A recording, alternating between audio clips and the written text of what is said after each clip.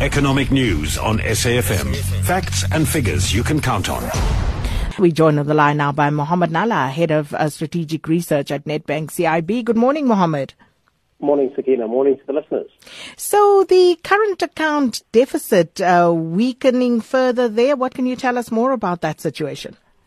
Yeah, Sakina, it's part of the SARB's quarterly bulletin. Now, there's quite a bit of information that comes out in their quarterly bulletin. I mean, it's easily over 50 pages long. The most focused on, obviously, being the current account balance in South Africa. That's now shifting to a deficit of 5% from 4.6% in the fourth quarter last year. Most of the reason for that deterioration, I must say it was a bit surprising to us. I mentioned to you yesterday, we were slightly more optimistic on the outlook for the current account. And the reason we were optimistic is that on the trade balance side of things, the weaker rand has certainly helped us. We've seen exports ticking up. We've seen imports coming off slightly. And so that has led to quite a narrow trade account.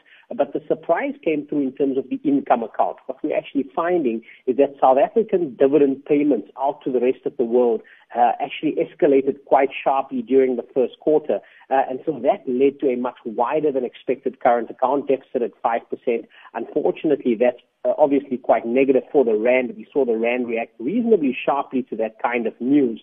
And so, unfortunately, we're going to have to see a little bit more consolidation on this particular print over the course of the next couple of quarters if we are to actually see a sustainable change. One of the other good news elements, I guess, that we picked out of the SARB's quarterly bulletin is if you have a look at household debt levels, the growth in household debt was actually a little bit slower, and this saw the household debt as a percentage of income fall from 77% to 76.6%, and that indicating that households are at least trying to repair their balance sheets, even though the cost of actually servicing that debt has escalated over the course of the last quarter.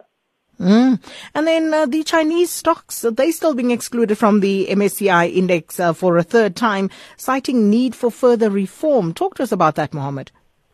I mean, China's been trying very hard to get into these global benchmark indices, and MSCI at their review are now announcing that Chinese stocks were still excluded from the benchmark indices.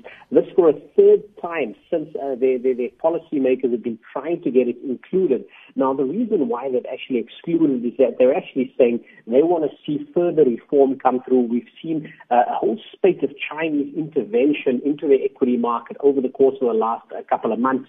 And that, I think, is causing a little bit of a stir with regards to MSCI's requirements in terms of inclusion for those indices. Interestingly enough, this morning, we're actually seeing Chinese stocks up on the day, and this has certainly led to some speculation that perhaps the authorities are, again, trying to support the market in terms of trying to keep up appearances. And that's the kind of thing, I guess, that gets them excluded from these indices.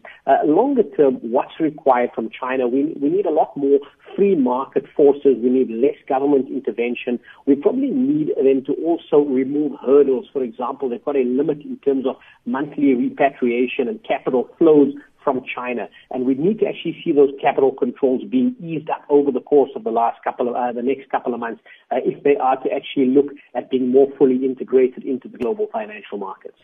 And then, Mohammed, just watching South Africa's retail sales data that's due out today, and of course the Fed that coming after we close, what should we expect? Now, we're getting retail sales out at about 1 o'clock today. The expectation there for 2.5%, as you mentioned in your intro, slightly slower than we had in the prior month.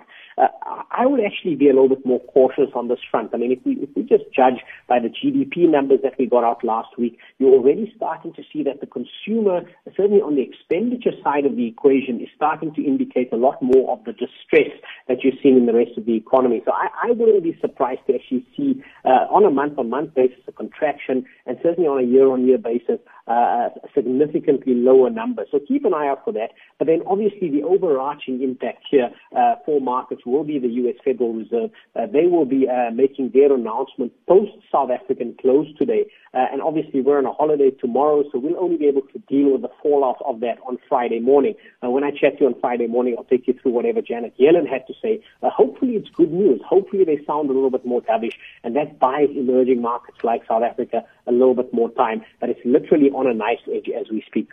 We'll all be hoping that with you. Thank you so much, Mohammed Nalla, Head of Strategic Research at Nedbank CIB.